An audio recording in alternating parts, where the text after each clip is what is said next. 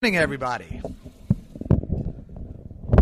Wow, it is good to be back here. I love Sundays. I love coming here and just being here with everybody and worshiping together and singing together and preaching, to be honest. So I just have a few quick announcements, and then we'll dig right in. So one is, if you are new here and you haven't had a chance to meet with me or my wife and I, please do not hesitate to reach out and contact us. This is my email address.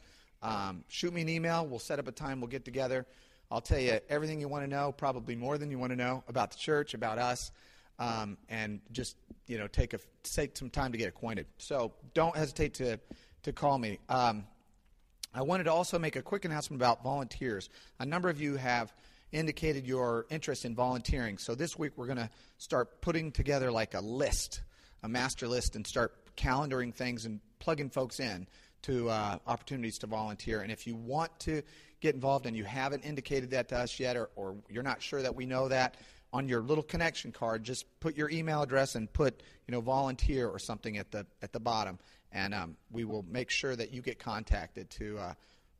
We're going to, a lot of our ministries, we need like a few layers deep of people to rotate out so nobody gets burnt out, and it's nice to be able to plug people in and help out. So the baby care announcement that we made last week, a number of you signed up. We've got a couple here that are going to have a baby December 1st-ish. And so we can't guarantee you it'll be on December. But, so a lot of people have signed up. Susan is heading up a ministry where people are making meals. And so after that baby is born, families will deliver meals to their house. And if you would like to get involved with that, please put also on your connection card baby care ministry or something like that. Turn that in, put that in the basket during the offering, and give us your email, and we will plug you into that. There will be other opportunities to serve. We're going to start doing membership classes here soon. We're going to start having some other events. We're going to do a men's event coming up here pretty soon. So there are a lot of things that are just now getting, started as we start here. I will tell you, this is our 9th week of being a church here at U City Family Church.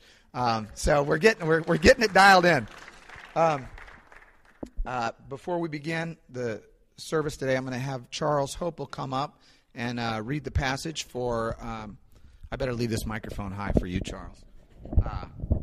For the service, and then we'll come back up and preach. Good morning.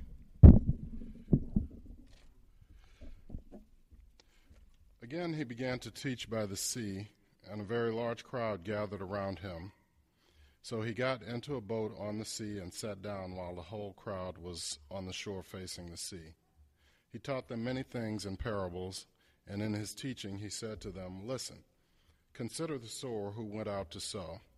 As he sowed, this occurred. Some seeds fell along the path, and the birds came and ate it up. Other seed fell on a rocky ground where it didn't have much soil, and it sprang up right away, since it didn't have deep soil.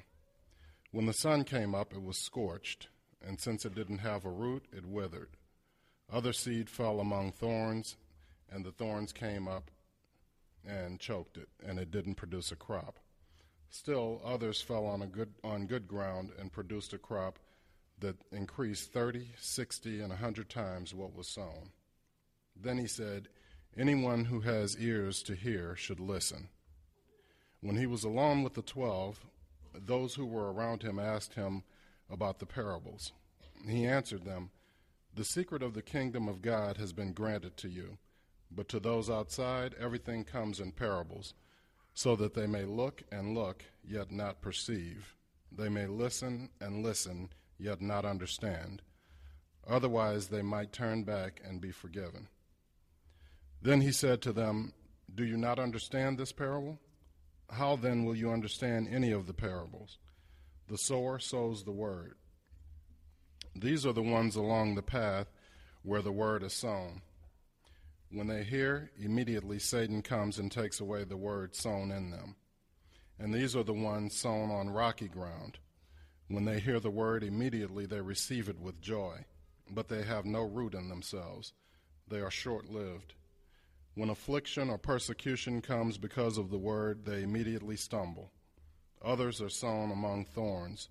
These are the ones who hear the word, but the worries of this age, the seduction of wealth, and the desires for other things enter in and choke the word, and it becomes unfruitful. But the ones sown on good ground are those who hear the word, welcome it, and produce a crop, 30, 60, and 100 times what was sown.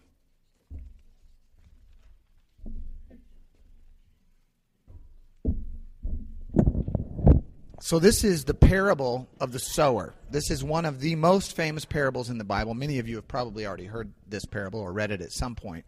It is one of the very few parables. Jesus tells about 40, depending on how you count them, about 40 parables throughout the Scripture. He interprets about 2 of those parables, and this is one of the ones he interprets. Most of them, he gives you the parable, and you chew on it and mull on it and think about it and try to figure it out. And eventually, you incorporate it into your life if you can figure it out and roll with it. But this one, he says, I love how he addresses his disciples. He literally says, look, if you guys don't get this parable, you're not going to get any of the rest. And that could be read a couple ways. One, it could be read as him saying, you guys are morons, and this is the easiest parable of all. You should get this. But I don't think that's what he's saying. I think what he is saying is this parable describes the texture of your heart. This parable teaches you how to have the kind of heart that is receptive to everything else I'm about to tell you. We've been going through the book of Mark, as any of you have been here, over and over know. And this is the first time where we get a systematic teaching by Jesus. Up to this point, it's been him, healing people, casting out evil spirits, getting, back and forth with the Pharisees and the scribes. He's just been going around, fasting out in the desert. This is the first time where he goes, all right, I'm going to start telling you what I'm here for and what this is all about. And so he starts telling these parables. Talking in parables was a very common method of teaching among rabbis in the first century because it was compact, it was memorable, it incorporated the physical surroundings and the circumstances of these people's lives in a way that would declare sort of spiritual truths. And you could, these guys were an agrarian society who he was talking to. These were all farmers. These were all people that were intimately related with the soil. In fact, their livelihood, their very survival, depended upon a good crop. So these were people that when you started talking about hard soil, shallow soil, crowded soil, fertile soil, they perked up because they knew that their livelihood, their survival, their whole lives depended upon good crop. So that's why he would tell these stories in parables. Today, we are not that acquainted with the soil. I was thinking the other day about how often we actually touch the ground. Jesus and his followers, they wore rope sandals. They walked through the field. We had a scripture a couple weeks ago where they were walking through the field and they're like grabbing they're grabbing the heads off the wheat and they're eating it. They slept outside often. There are certain passages that we've read where they say, Jesus was out in the desert 40 days sleeping outside. I mean, these were people that were intimately connected with the soil. Unlike us, we put on socks and we put on shoes and they have like a rubber or a leather sole, and then we walk out of our house and we're on cement, and then we get in a car with rubber tires and we travel to our place of work, and then we get out. I mean, you could go a month without ever actually physically touching the ground, especially if you don't rake your leaves like me. Much to the chagrin of my neighbors. No, just kidding. But you could go for weeks without touching the ground. So this soil metaphor, although I think it resonates with us, it really, really deeply resonated with the people that were listening to Jesus. What is also fascinating about parables is he says in this scripture, in one respect, their purpose is to reveal truth. Okay? He uses them to reveal a spiritual truth. In another respect, he uses them to conceal truth. And that's the very interesting passage right in the middle, right between where he tells the parable and then he interprets the parable. He tells his disciples, he says, they say, why are you talking in parables? Well, because, I'm talking in parables so that they don't know what I'm talking about. And you go, well, why don't you want them to know what you're talking about? And if you remember, the context in which Jesus is telling this parable is the context where a number of people are coming to check him out of curiosity. There have been thousands and thousands of people coming to hear Jesus, as we know from the previous weeks. Some of them are coming out of curiosity. Some of them are coming out of a deep, genuine yearning, a longing for understanding and spiritual understanding. And some of them are coming to find a hook upon which to condemn him. Some of them are coming to go, they're looking for that gotcha moment. It's kind of like during elections and the journalists are just hoping that somebody will screw up so they can go, and then they can run that over and over again and ratings go through the roof. But so some people are coming to say, I want to find that moment where Jesus says something where I can point to that moment and go, you see, this guy is a false prophet. So Jesus is saying, look, for the people that are coming for a genuine purpose, they want to learn something, they think they might be able to grow, I want to reveal truth to them. But to those people who are coming to just try to find a way to nail me, I want to obscure the truth from them until their heart changes and they become receptive to the truth. That's why he talks in these parables.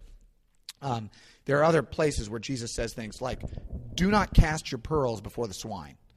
And what he's saying is, don't reveal the truth to someone who is just there to try to nail you with it. I mean, don't waste your breath, is what he's saying. And so I think that's what he's doing in this parable, is being very careful to reveal a truth that people who want to learn will learn, but people who don't want to learn, they won't get what he's saying. In Proverbs 4, it says, above all else, guard your heart, for it is the wellspring of life.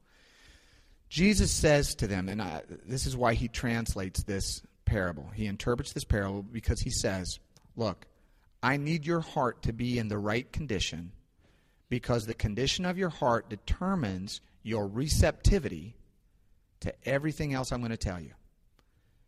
So I'm going to interpret this parable because I want your heart to be in the right position. I want your heart to get the right texture, the right depth, the right, get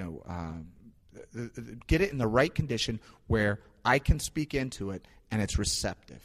So I'm going to interpret this one for you because upon this one, all of the others hinge. Does that make sense? Where he's saying, get your heart right, and then I can do parable after parable after parable, and you'll get it. So he talks about 4 kinds. It's called the parable of the sower, but really it should be called the parable of the soil. I mean, it's really not so much about the sower. It's really about the soil. And he talks about 4 different kinds of soils. He talks about the hard soil, the shallow, rocky soil, the crowded soil, the soil that's crowded with thorns, and then the deep and fertile soil. I'm going to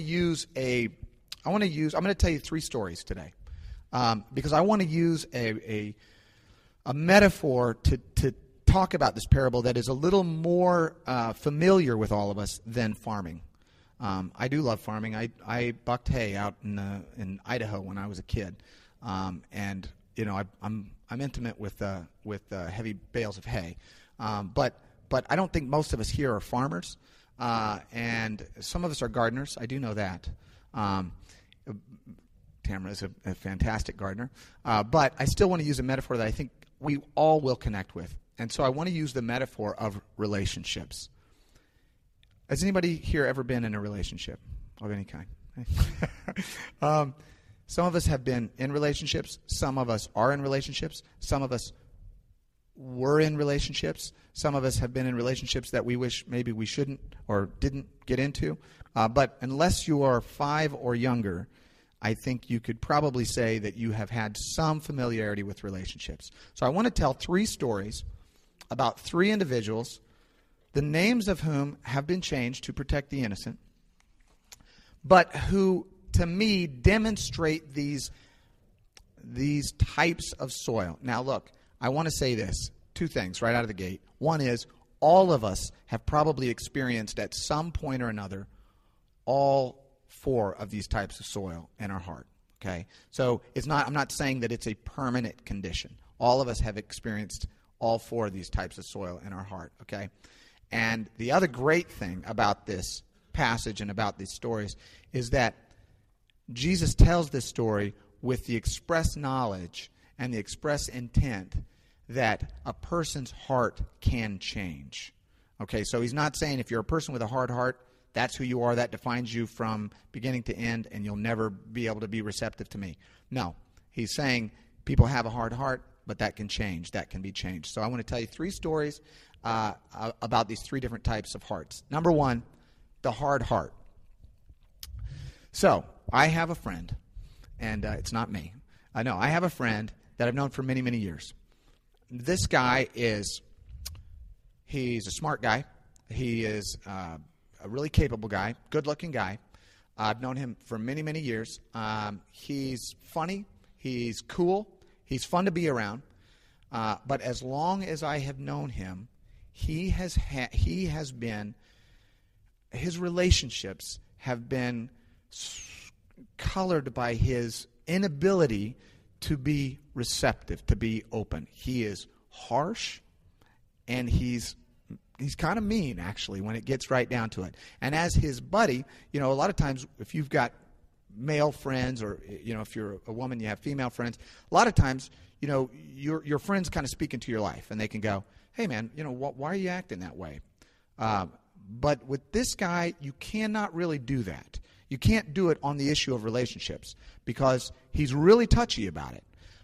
And as long as I've known him, even when we were teenagers, when his interactions with women were very, I can't even really describe, I don't want to keep saying they were hard, but they were. I mean, he was unwilling to compromise. He was not receptive to listening to their point of view. And he just was a kind of a bully, to be honest. It wasn't just that way with one of his relationships. It was that way with all of his relationships. And pretty soon, as his friend, that's just a blind spot. That's just a spot that, we can talk about everything else. We can talk about sports. We can talk about movies. We can talk about whatever we want, run around, have fun, have a good time. But that's the area you just don't touch. You just leave that area alone because he's going to kick back if you start. And I don't mean kick back like he's going to kick back. He's going to kick you back if you start to talk about that. As we grew up, he went through a number of relationships where, they just wouldn't work. I mean, I remember there were occasions where some of us would be riding in the car with him, and him and his girlfriend would be in the front, and they would get into an argument. And it was literally like, hey, should we pull over and maybe let's go to McDonald's and us people in the back will get out and you guys just go ahead and hash this out? Because, it got brutal up there. It's like, man, we shouldn't be hearing this, Long story short is he took many, many years. He ended up dating a girl for dozens of years. They finally got married. I remember even at his wedding, he was talking about her in a way that did not sound loving and intimate and sweet. It was harsh. They're married. They're still married. They have a child, but they're very estranged from each other.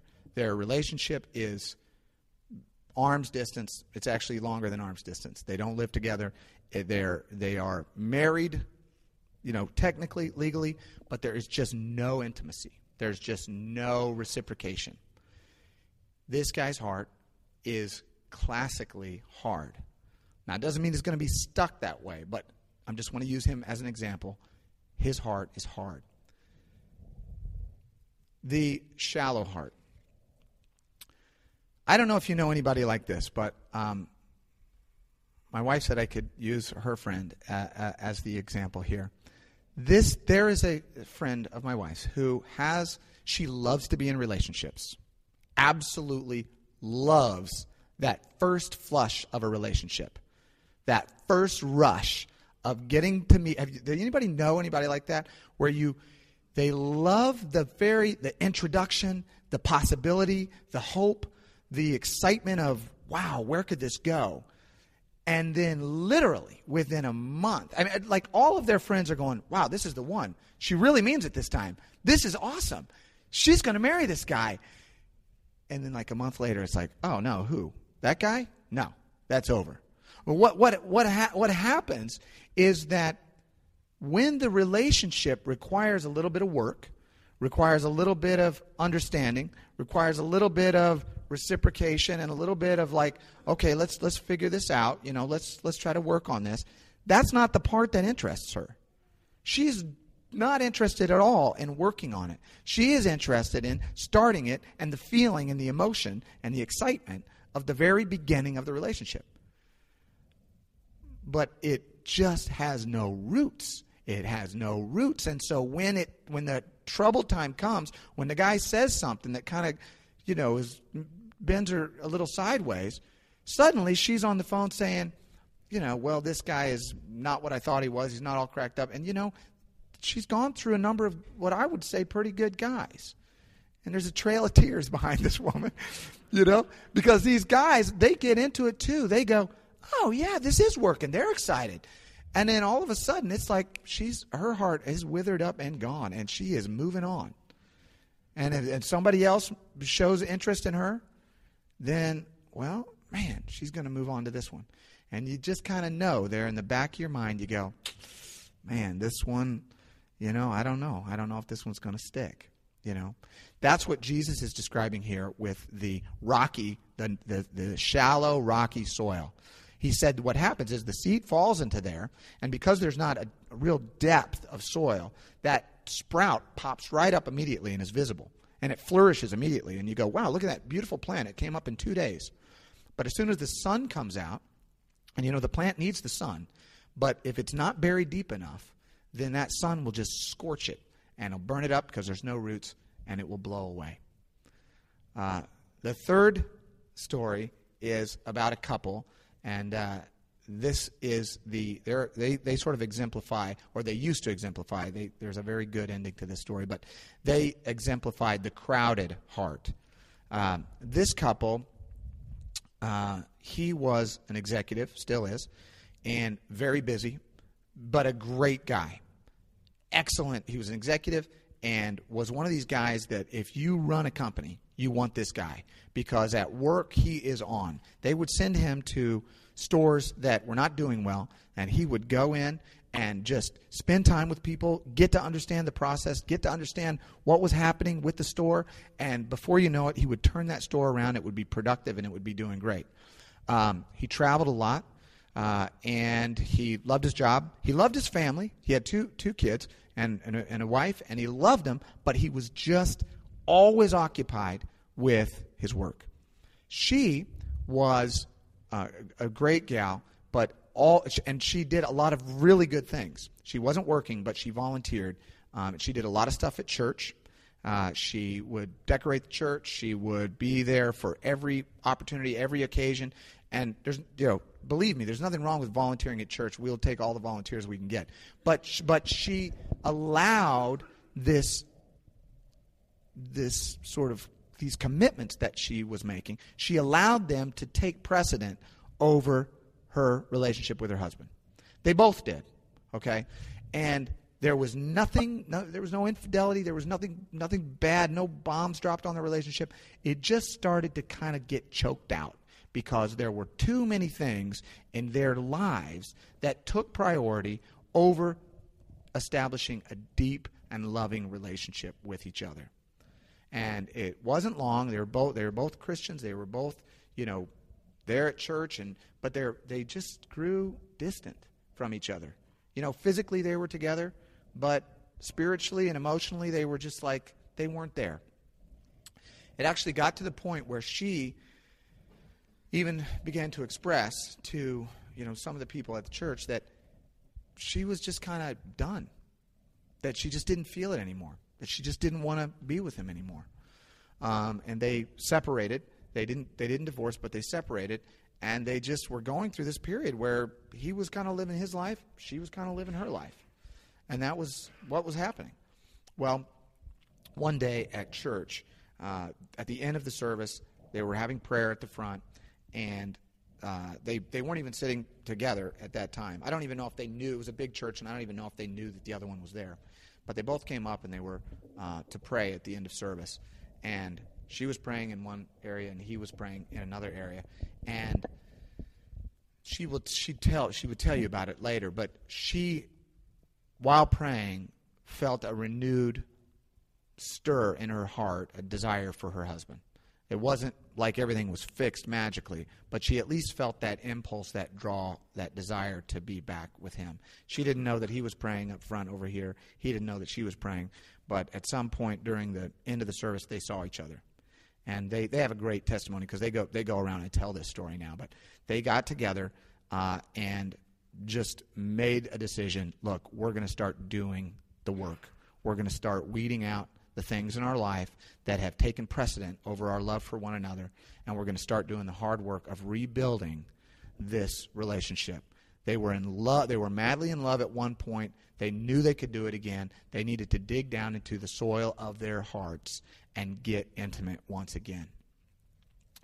That story, I think, gives us a great deal of hope because it shows that even though we may have the kind of heart that Jesus describes in, the hard soil, the shallow soil, or the crowded soil, that we can create or we can cultivate our hearts such that they become receptive to the love of God, the Word of God, and a deep, loving, intimate relationship with God. Because I think that is what that's what he really wants. He wants us to get deep with him.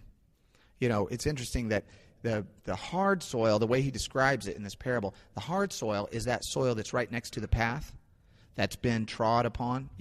When people are walking down the path, sometimes they'll step off the path, or if they had the mule or horses or carts or whatever was going down the path, can I get off the path? And that part, because it's been trampled on so much, is what makes it compact and hard and impenetrable. Okay, but and that I think is what has happened. With my friend who has the hard heart.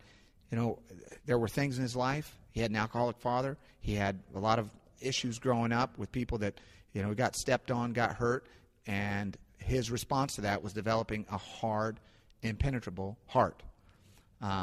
So a lot of us develop these different types of hearts. The girl with the shallow soil. It's not that she's a shallow person. It's just that she's afraid. She's afraid of what happens if you get deep. Because if you get deep with somebody, you can get hurt. And you're afraid that, well, if I get deep, if I allow myself to get too deep here, I'm going to get hurt. But she doesn't realize that by not getting deep, she gets hurt incrementally over and over and over and over again. Each time one of these relationships dies, it just takes a little bit out of her. And in some respects, it has the reverse effect. It doesn't tell her that, yes, I need to get deep. It tells her I need to protect my heart and not get deep. And so she continues on this cycle, of not allowing someone into her heart. How do we get the kind of heart that Jesus wants us to have? How do we develop that heart that is open to love, that's open to God's Word, that allows us to have an intimate relationship with God and ultimately an intimate and loving relationship with other people? I'm going to give you 3 things that I think sort of exemplify along with this parable what we need to get that heart. Number 1 is a plow. Number 2 is water. Number 3 is fertilizer. What is the plow? When I think of the plow, when I think of our hearts and trying to get our hearts open to God, and I think of what we really need to do is get a plow in there and break up the soil, turn it over, expose the weeds, expose the rocks, expose those obstacles in our life that keep us from an intimate relationship with God. The plow is anything that opens up our heart and makes us available to God. And there's 3 things that come to mind immediately. Number 1 is confession. In James chapter 5, it says, "Therefore confess your sins to each other and pray for each other so that you may be healed." I don't know if any of you have experienced the absolute joy of confessing your sin to someone that you know. Now, I'm not talking about just getting up and blurting it out to everybody, but they used to do that in churches. You know, you had to come up to the front and tell everybody your sins. We don't do that. But if you've ever had the joy of that, I mean, when I started to try to get my life together several years ago, there were things that I was harboring in my heart that nobody knew about. Not one single person, only me. And, you know, the power of sin is in the secret. You keep that inside of you. You keep that buried down inside of you. It's going to calcify. It's going to harden, and it's going to be 10 times worse than if you just exposed it. You just put it out there. You expose it. It's that you turn that plow turns over the ground. There's the rock, and then you take the rock and you throw it out of the field. You know, but if you leave it in there, it's just you can't. Nothing could get into the soil.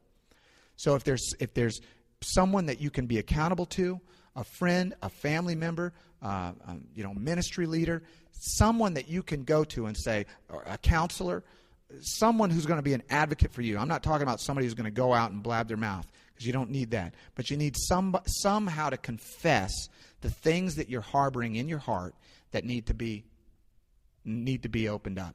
And I tell you, when I was starting to get my life together, I did find someone like that. It was a minister. I said, I told everything.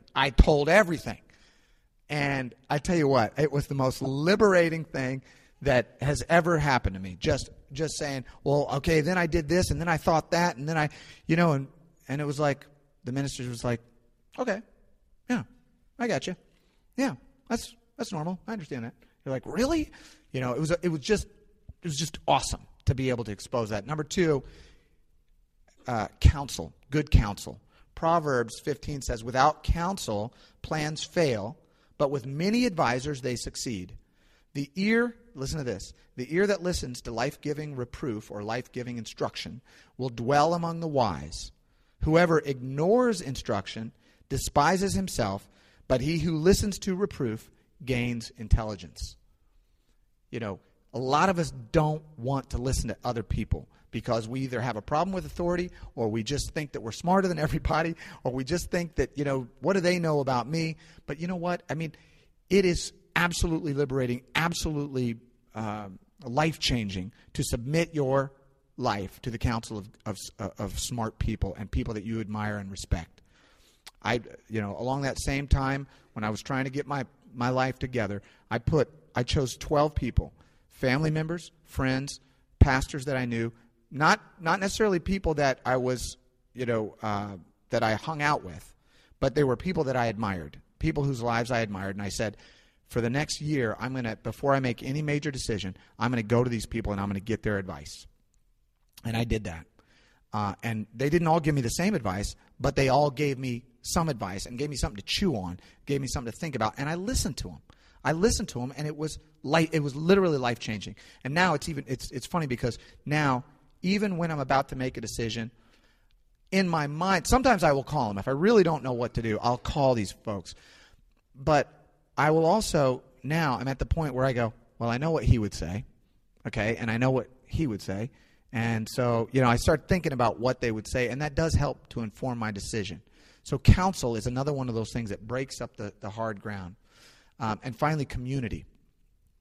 Community. In Hebrews chapter 10, it says, let us be concerned about one another in order to promote love and good works, not staying away from our meetings as some habitually do, but encouraging each other, and all the more as you see the day drawing near. We strengthen each other. We need each other. We all need community. We need to create relationships with other people that will be encouraging to us and that will help to advise us in the ways that are good. It's easy to kind of run around with folks who want to bring you down, or they're downers, and before you know it, you're moping around and feeling all sad for yourself. But it's so powerful, it's so useful to be around a community of people and get involved in a community of people, build relationships that help to strengthen you and encourage you in God. That's the plow. The water, I think of the water, I think tears of repentance. I think going to God and saying, I need you, I need your help, I can't do it on my own, and just turning your life to God and allowing that sort of repentance and allowing that sadness to seep into your heart, to soften the soil of your heart. And number 3, fertilizer is what we need to soften our hearts.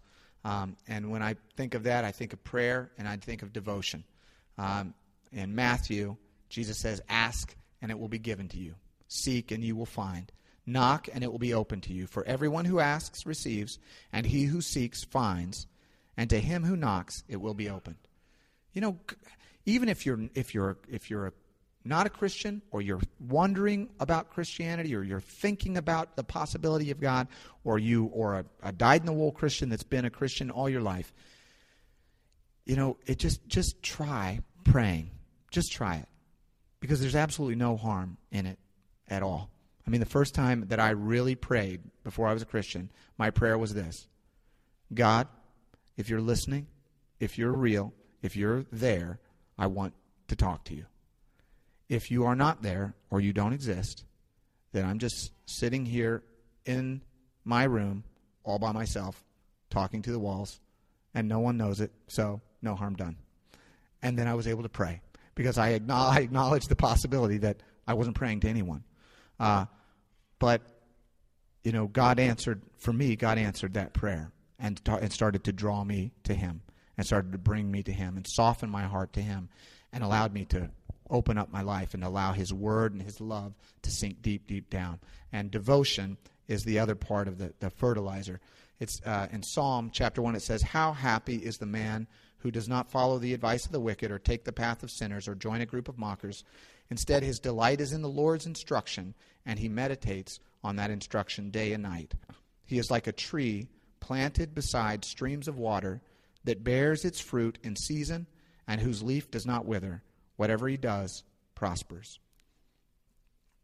You know, when we read the Scriptures and we spend time, I love that we go through big, massive chunks of Scripture at this church, because, I mean, that's the good stuff. That's where that's the stuff that will really sink into our hearts and change our hearts. So if you can spend some time during the week in devotion, maybe with your wife or your husband, or by yourself, or with your kids, just take some time, get in the Scripture, read a passage, talk about it. It doesn't have to be a big old lengthy passage, but just spending some time in the Scripture and trying to discern what God is trying to communicate to you, that will soften your heart. That will get down into your heart and will help to soften it and to shake out some of that hard stuff down there and shake out some of those weeds.